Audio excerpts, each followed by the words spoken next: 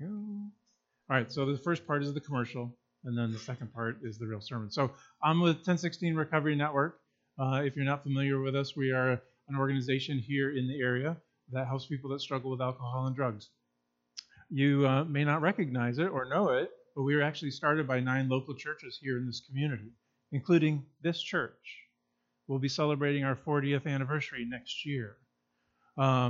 And just kind of a quick little thing behind our name, because everybody always wants to know what does 1016 stand for. Is it connected to a Bible verse or something along that line? So just real quickly, just so you understand where that name kind of comes from, it's the street address is the simple answer, 1016 Eastman Avenue. But the reason that was selected as our name was twofold. One, we talked to the people that were originally staying there. We started out as a halfway house, and we started out with men that were staying there who were trying to rebuild their lives. And so the founding board said, what do you think we should call ourselves? Because everyone wants to have some kind of cheesy, inspirational name. And they said, because they had seen everything that happened with the zoning committees, because nobody wants us in your backyard. And so they said, whatever you call yourselves, just call us something that doesn't draw any attention to what we do here. We want privacy, we want anonymity, we want confidentiality so we can just do what we need to do. So that's all we ask. At the same time, the churches had also gathered some key community stakeholders, and Sheriff McNutt was with us, Jim McNutt, and he was sheriff at the time.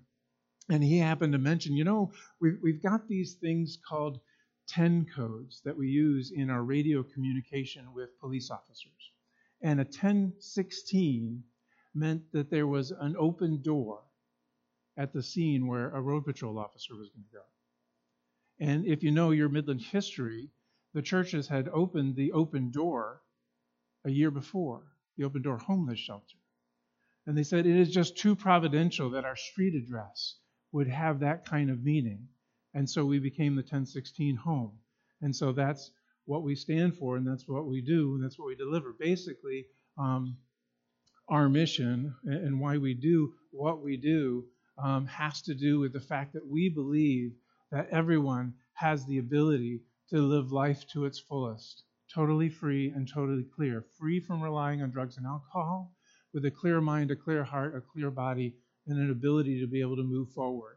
When I got here in 2003, this was what we were doing. This is what we looked like. We were just here at the 1016 home. We did a little bit of counseling.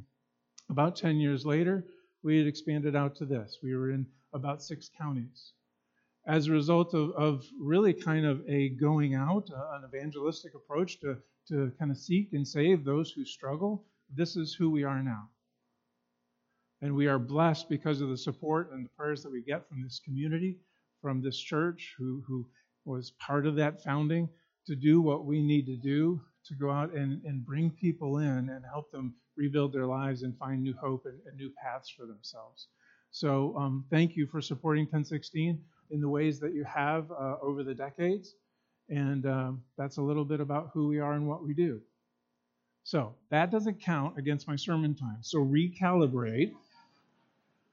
And I'm going to take the brother's 2 minutes that he lent you so that we can spend some time talking about community, but community with presence, because it has a little bit of a different feel and flavor to it. So I'm going to open up our Bibles. You can read along if you wish from Acts chapter 2, verses 41 through 47. Powerful words of the early church. So those who received his word were baptized, and there were added that day about 3,000 souls, kind of like 162 along the Amazon River. And they devoted themselves to the apostles' teaching and to fellowship, to breaking of the bread and the prayers, and awe came upon every soul. Many signs and wonders were done doing those things through the apostles. All who believed were together and had all things in common.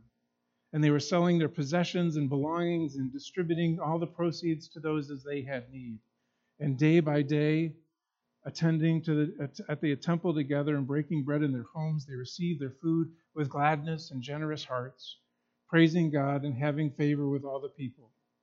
And the Lord added to their number day by day those who were being saved. Let us pray. May the words of my mouth and the meditations of our hearts be acceptable in your sight, O Lord, my strength and my Redeemer. Amen. All right, so for those of you that are a little bit structured, anal in your approach to a sermon, scorekeeping, thinking how much more time is it going to go, 3 points. Here they are: presence, habit, community. So as we tick down through those things, you can know, okay, we're getting close to the end here. So that's how this is going to roll. One thing that I want to give you is just in terms of understanding the lens of the frame of reference that I often speak to is that God made us for a purpose. God made this body for a purpose. He made this with a physical design in mind. I am fearfully and wonderfully made. So who I am and how I am wired is all a part of God's plan. And you just need to keep that in mind as we talk about some of the principles and things along that line. So first, let's take a look at this thing called presence. See, when you think about the early church, that Acts 2 church, they were moving forward from the end of Matthew, right? You know, they had Pentecost experience and they had come through. And we focus as a church really on this Great Commission, right? We think that that's what it's all about. That's what our community is all about. That's what should drive us, is that we're supposed to go and make disciples across all the world, right? We're supposed to go to Brazil. We're supposed to go to Haiti. And so we focus on these things. But, you know, there's an end to this section that we kind of glaze over. It's like, oh, yeah, and by the way, I'm with you always. We kind of like forget it. But you know what? The Great Commission is not the point of Matthew. That's missing the point. If you focus on the Great Commission as the whole story, that is not the bow. Because if you understand your gospel, Matthew started this way. At the end of chapter 1, remember this? We're coming to this. And they will call him Emmanuel. Do you remember the rest of the verse? Which means God with us. This is the story of Matthew. This is the point of Matthew, is that God is now with us. He's not a pillar. He's not a cloud. He's not a burning bush. And if you go into the Amplified Bible, and if you really look and understand what the Greek means when it talks about I am with you, this just blew me away when I saw this the other day. Literally, it means I am remaining with you perpetually. I am always with you. That was a game changer for me because I had never really made that connection. I too just kind of glossed over that. Yeah. Okay, God's with me. You know, we always kind of think about it from a God's omnipresent kind of a standpoint. But yeah, he's up there, he's above there, he's everywhere, yeah.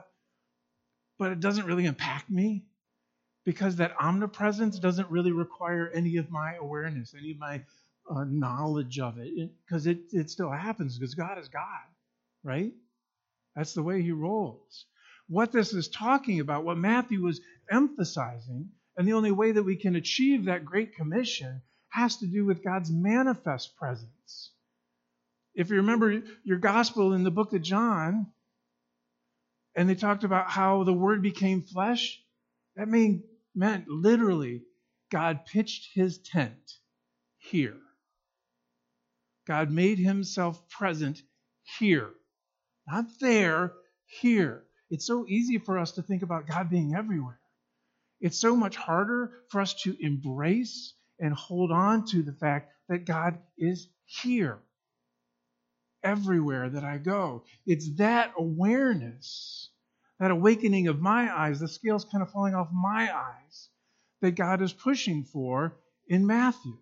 And what the Acts 2 church was experiencing was because they had that openness.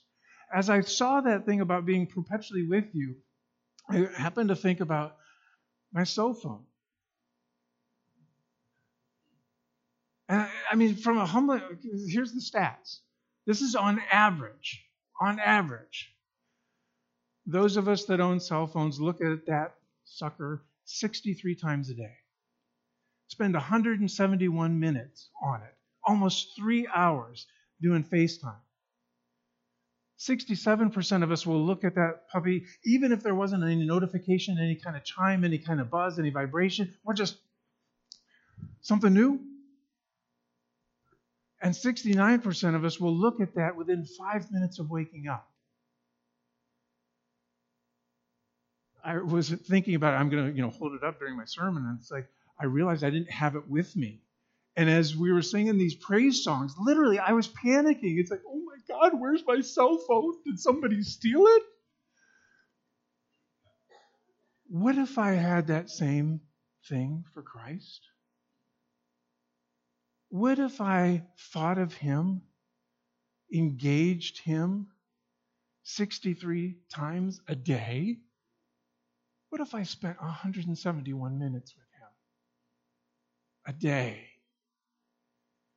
What if I just looked, touched, talked to him without any kind of special notification? Hey, it's Sunday, I got to do that Jesus thing. If we somehow were able to capture that presence and that awareness, maybe we too could be adding 3,000 day by day. Maybe somehow if we can connect with that. And that's what, kind of leads me to talk about then the power of habits, because how I have my relationship with my cell phone is connected to how I'm wired and how my habits work, who I am as a person and how God has made me. So quick little test.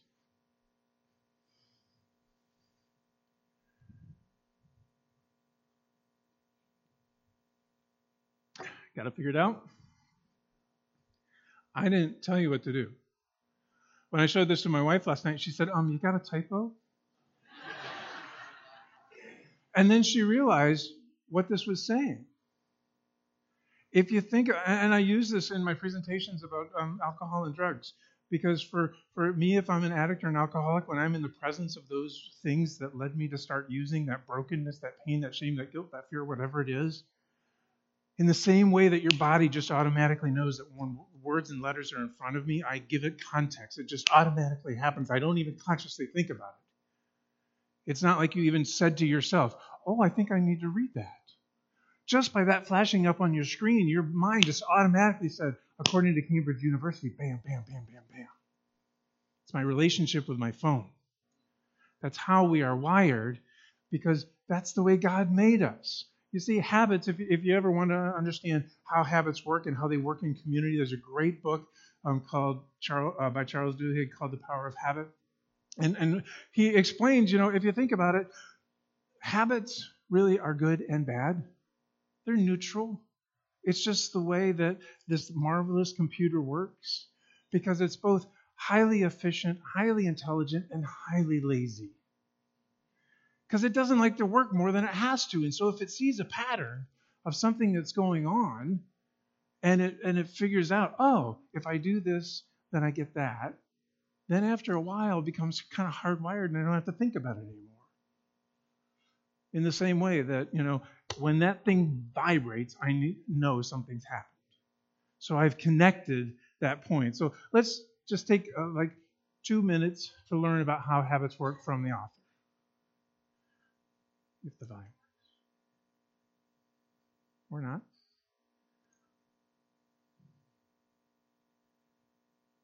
It's a great video.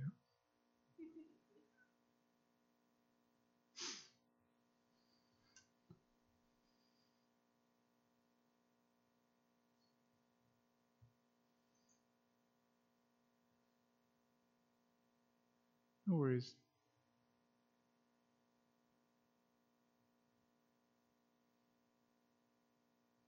It worked during rehearsal.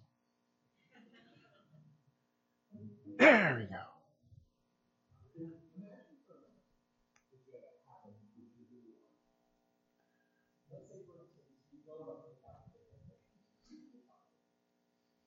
This happens probably a little bit.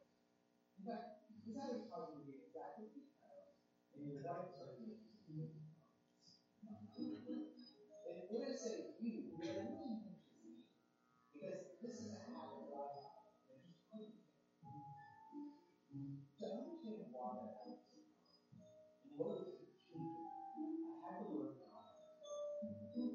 Every habit functions the same. At first, there's a cue. Some kind of trigger that makes the behavior unfold.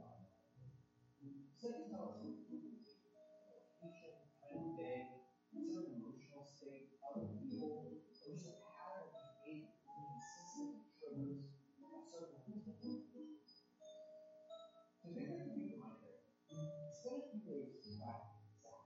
in the emerging. And what I noticed pretty soon was something interesting. The cookie craving always hit about between 3 o'clock and 3:30.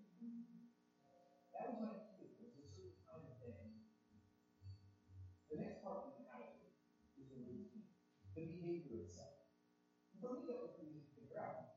Every day, it was getting straight and work. I get up out of the chair, walk over the elevator, take the elevator up to the fourth floor. I get out, buy a cookie, and then I would eat it while talking to my colleagues. The last part of the habit is the reward. And in some respects, the reward is the most important part, because that's why habits exist, so that we can get the rewards that we want. But figuring out a reward can be tricky. To figure out what the reward is going to be, I did a little bit of an experiment. One day when the computer started, instead of going to the cafeteria, I went outside and I took a walk around the lawn. Then the next day, I went to the cafeteria, but instead of buying a cookie, I got a candy bar, and then ate it at my desk. And then the day after that, I went to the cafeteria again, but I didn't buy anything. Instead, I just talked to friends for about 10 minutes. You get the idea. What I was trying to do was test different hypotheses to figure out what reward I was actually craving. And what I figured out pretty quickly was it had nothing to do with it. It had to do with socializing. Nowadays, at about 3:30 in the afternoon, I have some money to stand up. I look around the office, I see a friend, I'll walk over and go gossip for 10 minutes, and then I'll go back to my desk. The urge to go to completely disappeared. The new behavior has become a habit, and I've also got felt out. Studies have shown that if you can diagnose your habits, you can change them in whichever way you want. So what are the cues, routines, and rewards in your life? What habit do you want to change?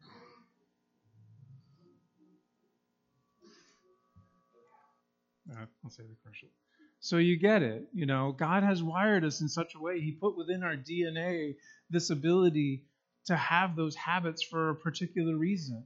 And if we look at those habits of people who are making that connection with His presence on a regular and consistent basis, these are those habits that we know exist, that we can all claim hold of, and we can all kind of build within us. Some of these are individually focused, some are corporately focused, some are both.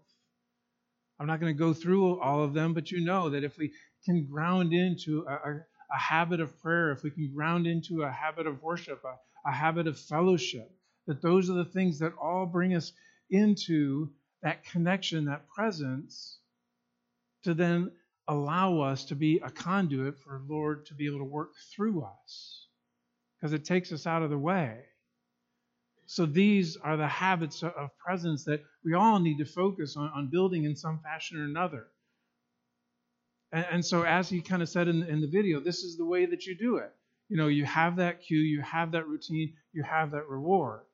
So if I need to build a new habit, if I want to focus on figuring out how I can make my prayer life work for me, because there's not a cookie-cutter Christian approach. Each of us are wired a little bit differently, thank the Lord, right? So how I pray and connect with the Lord will be very different than yours, and very different from yours. The thing is we have to figure out, okay, so what is the cue? What is it that I'm going to respond to? What is it that starts that? And figuring out what that is, then what is the new routine that I have to do in order to be able to get that ingrained? Because ultimately, that reward has to be the same. I can't change the reward. For me, like when I pray, at the end of it, I feel so good. There's something that's so enriching about the times that I do it, that I get kind of this little surge of dopamine in me that says, yes, do it again. The problem is I don't do it enough that way to have made it become a routine in this is the way you're supposed to do it with your quiet time kind of way that we kind of learned in evangelical circles. So I found a different one that works for me. Because I've still got to have that reward at the end of the day. It's the same thing for people that struggle with alcohol and drugs. If I have to find a new way to live because I can't respond to this when that brokenness is kind of coming up, then I have to figure out what's going to give me the same relief that I have in here, because I can't turn to alcohol and drugs anymore. So I call a sponsor. I go for a prayer. I go to a meeting. I do something that gives me that same reward. And then I figure out over time that, yeah, it works. And then if I do it long enough, it becomes that unconscious habit. And studies have been shown that it takes about 66 days of repetition, of discipline, of conscious choice before it gets hardwired up here that I don't have to think or do it anymore. Now, some may take longer, some may be a little bit shorter, but 2 months, a little over 2 months of solid work in order to get that connection. So don't give up, don't be discouraged. It just takes time, but we have that ability to get to that place. Now, a quick little thing on we are broken, right? We are fallen. So it's not just kind of this magical thing that's in there, because there is this thing that our habits, without his presence in our fallen nature, can turn, even for us good Christian folk, it can turn to legalism, right? We can idolatrize the habit rather than the habit maker. We can let that get in the way. When we have habits that don't have any faith grounded into it, what I mean by that is they did an interesting study that they talked about in that Power of Habit book. And they talked with people who had been in long-term recovery, so they hadn't used in like 3 to 5 years, at least minimally in the study. And so they went, and these are folks then who had a relapse, where you thought, oh man, they've got it, they figured it out, they're going to make it through, and they're going to do it. And they interviewed those folks, and they said, well, wait a minute, you had all these things going for you, you had figured it all out, and it seemed like you had established all these habits of sponsorship and meeting and prayer and groundedness, and it seemed all good.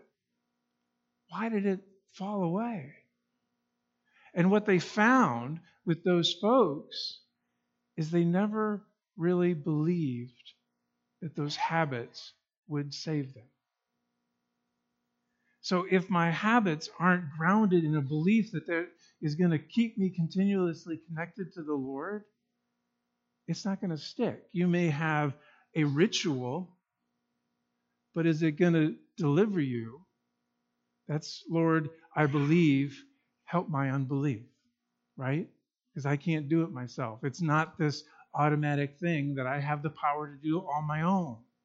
That's why we need his presence in the first place. If it was that easy on our own, we would need the Lord in the first place, right? He wouldn't had to come here.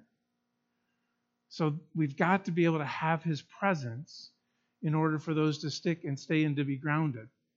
So just real quick, we're going to do a quick little dive into brain stuff because I find this so fascinating. But this is how habits work without his presence. When I have that God-shaped hole in here and I pursue habits for unhealthy reasons, that's what leads to addiction. That's what leads to sin and other kinds of things that take me into dark paths. So this is the brain scan of somebody of the normal brain. Up there in that upper left scan, you'll see that rich red area. That has to do with the release of a brain chemical called dopamine.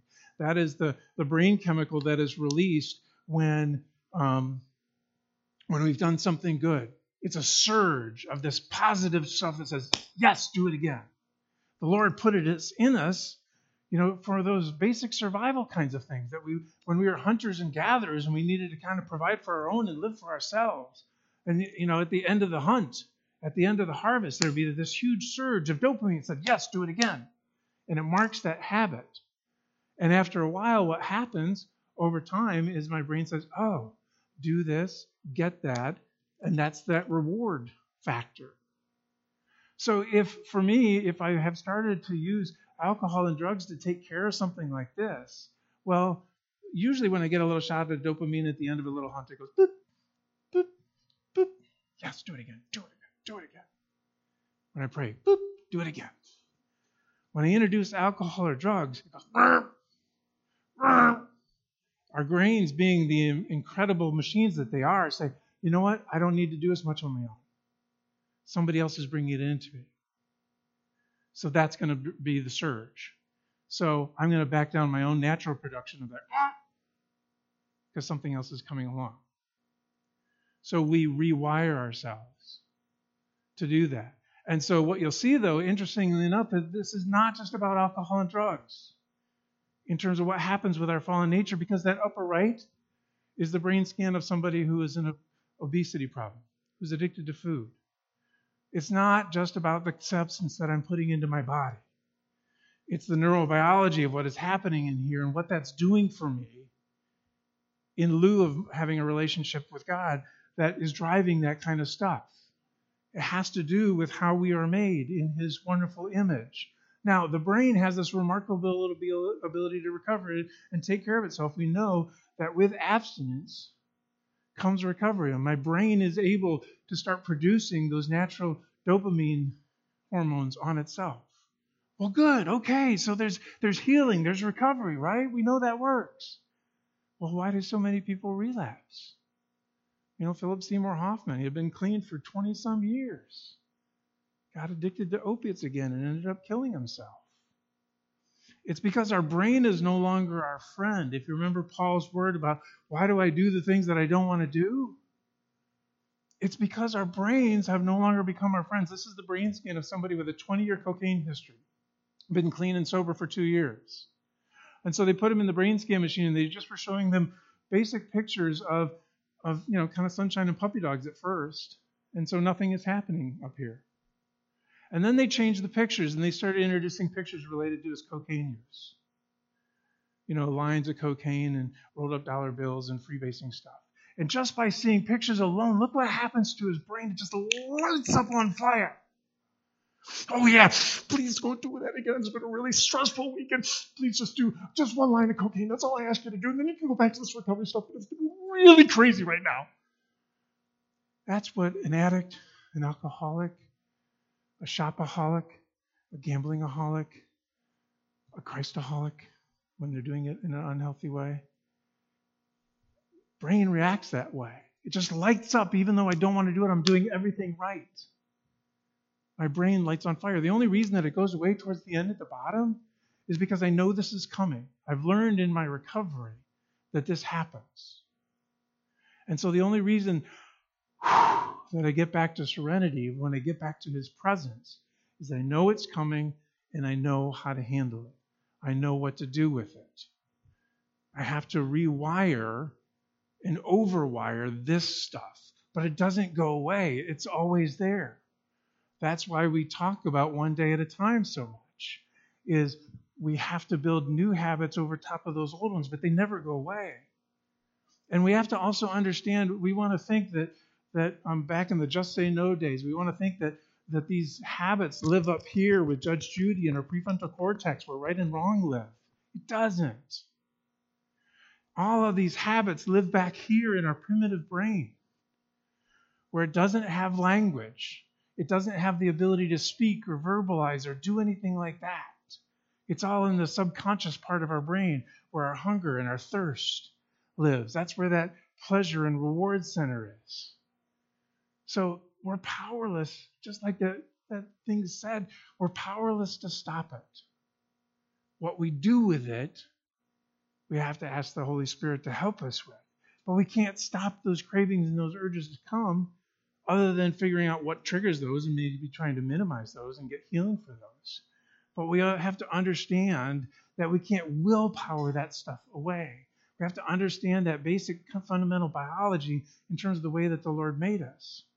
Because here's the beautiful thing about how we are aligned and wired. There's a beautiful bunch of research done by Andrew Newberg.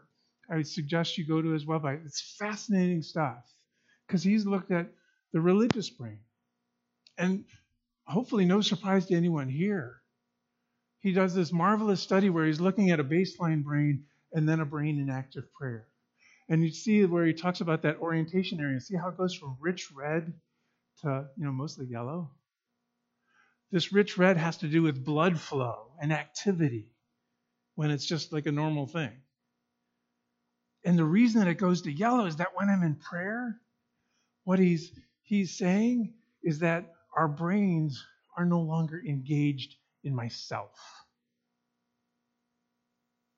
Got it? I am now part of a transcendent thing. I am connecting to something bigger than myself. And when I go to something bigger than myself, I get out of the way. And so his summary was just fascinating and validating for me. The scientist says the main reason that God won't go away is because our brains won't allow him to leave. We are set up in such a way that God will always be there so that our brain can do its two main things: self-preservation and self-transcendent, to be part of something bigger than ourselves. Who made us? Are we just a freak accident out of the pond? Or are we fearfully and wonderfully made? God is, I love that last sentence. Unless there's a fundamental change in how our brain works, God is going to be along for a very long time. If our worldview is that we are fearfully and wonderfully made, not that we evolved out of a pond, then we know absolutely why that is what it is, right? Doesn't that make so much rich sense? So then we come to our community. When we come to the power of community, it has to do with this beautiful experience. There's no sound to this, so don't be freaked out. In Catalonia, Spain, every fall, they have this marvelous, fascinating festival where they build human castles, human towers, by their clans and by their neighborhoods. They come together every fall. You can see hundreds of people packed together, and the clans come together and they form this rich, solid base, and the whole goal is to go as high as you can, stacking upon one another, using, as you can see, 7-year-olds to get to the highest top. And the thing is to get to the top, raise your hand, climb down, and disassemble without crashing to the earth. It's a fascinating depiction of what community is really all about, right? That when we come together, when we come together for that common purpose, when we are present and engaged in that kind of a way, that's the power of community. When we are connected with him, when our habits are aligned in such a way, then we accomplish those beautiful towers. We accomplish those beautiful things because we are connected with his presence. So if you go back to Acts chapter 2, like we heard this morning, and you look at those habits of that community that is connected with his presence, understand that they are carrying out the Great Commission with the understanding that I am with you, I am here, I am manifesting myself now. So day by day, they were able to have that full devotion to Christ. They were able to anticipate. They were expecting miracles to happen. They were expecting supernatural work to occur. They had that commitment to one another to build that tower, not for Babel, but for the Lord, because it was based on him and based on his presence. You keep on reading through. They gathered, they celebrated, they had fellowship, they had laughter. They enjoyed all of that fellowship. They took care of one another. It wasn't about my property and your property. It was like, if you have need and I've got the ability to help, I'm going to help. If I have need, I have the ability to, without shame, bring it forward and get the support that I need. And there was this shared sense of purpose that God is going to continue to add and bring something up. So the body of believers, when we are connected, it really has kind of a triune kind of a thing. There is that upward focus. As long as we are keeping connected with his presence, then it's also about how we work within to be able to help us each become connected with his current and his future presence. And it also naturally spills over, because if we're experiencing his richness together, doesn't that change who you are? Doesn't that change your countenance? Doesn't it change your conversation? Doesn't that change your dominion? Change your stories? And how can not the people who are around you outside of this community not experience that, not be attracted to that. I want to know what you have because I want what you have, and that's attractive to me. It's not about logos, it's not about websites, it's not about tweets. It's about experience of presence together. It's about attraction, not promotion. If it's focused on promotion, if it's focused on who's up here, then it's going to be a disappointment. If I'm attracted to the change, if I'm attracted to the presence, if I'm attracted to the community, that's what's real. That's what's grounded. That's what takes us places. And back to the brain one more time, because I think this is just so fascinating. There's a couple more chemicals that get released. These are called the selfless chemicals. Dopamine is an addictive chemical. It is a selfish chemical. Endorphins are selfish chemicals. I didn't talk about that, but that's kind of the natural opiates in our body to be able to run marathons and endure and get through childbirth and get through the hunt and do those things. But there are two other main chemicals. One is called serotonin. These are released mostly in community. And think about, why would God wire us this way? Why would God set this up? Well, when we experience a serotonin flood, it is kind of that thing of, well done, good and faithful servant. When you get that statement from a colleague, it releases this surge of dopamine, which makes you feel proud. Not in a sinful, prideful way, but from a cohesion and allegiance stand of way. And when I see other kinds of acts in that same way, I don't have to do, it's not selfish in the sense that I have to be told, patted on the back, yeah, it was a great sermon. Oh, good, serotonin. If I see other kinds of generosity that's going on, then that will release it too. Expressions of gratitude will release it too. But it builds that sense of cohesion. So when I see people walking through my doors, or I as a stranger am here, and I swear to God, really in a good way, I've been here a number of times before as a visitor, as a guest. It is not uncommon to have at least 3 or 4 of you just come up to me and say, as strangers, hey, welcome, glad you're here. That releases this. That builds that connection. And God has that in that for a purpose in terms of how we work and how we do. But there's another one that's even more incredible. Oxytocin, it's called the cuddle drug. It's called the love hormone. It is most dominantly released with mothers and infants. When you are cuddling and bonding with your newborn, when you're breastfeeding, and it releases huge amounts of oxytocin. When we get hugs, it is released by this, by touch. It is released by expressions of gratitude. But when that is released and it is surged through us, it creates trust, it creates safety, it creates intimacy. It's like the garden, right? Again, who made us? Who designed us? Who wired us? Why would we get that? It's not a freak accident, right? So it's activated by kindness. It's activated by generosity. And interestingly enough, the more oxytocin that I have flooding in me, it lessens dopamine and it fights addiction. Because it's connecting me more up with that, right? And the more that I'm connected up there, the less of me. And the less of me, the less I am likely to get trapped into those kinds of things. And so, in wrapping up, there's an end in sight.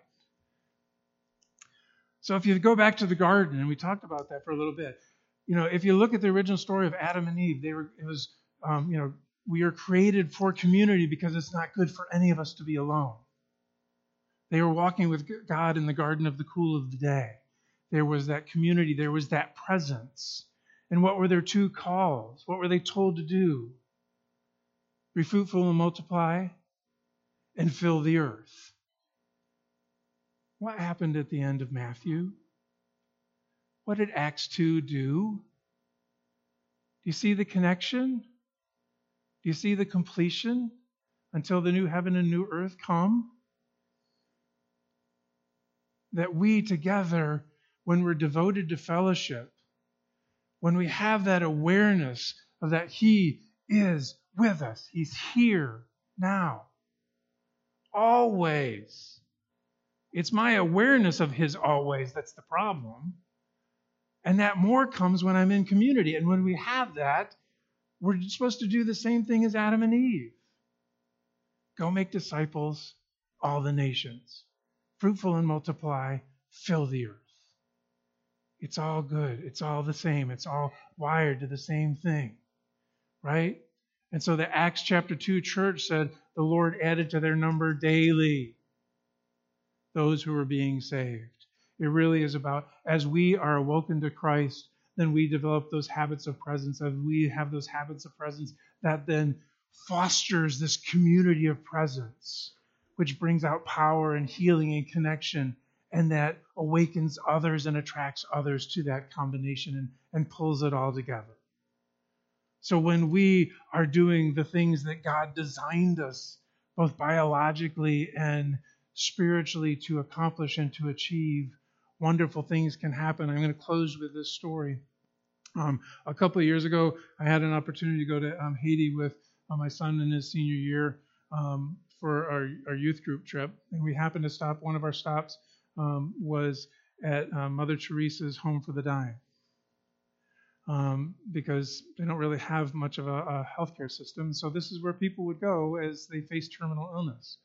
So, there were 16 of us that were going there, kind of all scared to death, not really sure what we were going to be doing, thinking, we're probably going to be working with these elderly folks. And we walked in there, and most of the people were 20, 30. Most of them had HIV and AIDS and were dying. Their families had kicked them out. And they're just kind of ending their days there. And so we're sitting in the hallway. Oh, God, it's so uncomfortable. And the nuns said, okay, we're going to need to split you up because the men are on the first floor, the women are on the second floor. And what we'd like you to do is to put lotion on them, because in these end days, their skin, stops producing some of the natural oils that keeps us healthy. And so putting lotion on them helps keep them comfortable. So the ladies went upstairs, and I was on the lower floor with my guys. And so they gave us all bottles of lotion. And so I was like, okay, time to go in. And the guys are like, kind of all walking behind me, and I'm just as uncomfortable. And so I'm just saying prayers to myself. And I make eye contact with the gentleman on the first bunk. I don't speak Creole. He doesn't speak English, but he just waves me over, lays down on the bed, and pulls up his shirt and invites this white stranger into his space.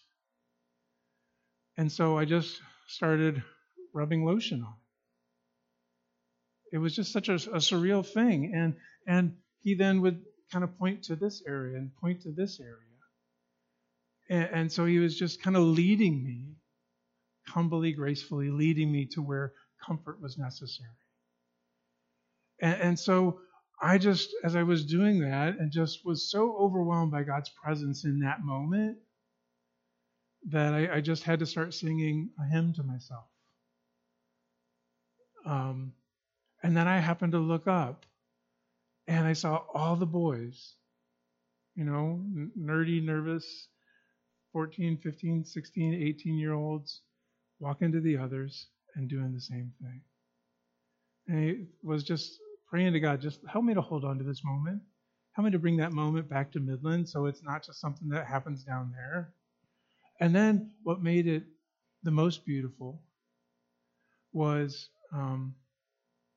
all of a sudden, as we were all doing this, all of a sudden you could hear these beautiful voices from the second floor as the ladies in our group were taking care of the female patients. And they had started singing Amazing Grace.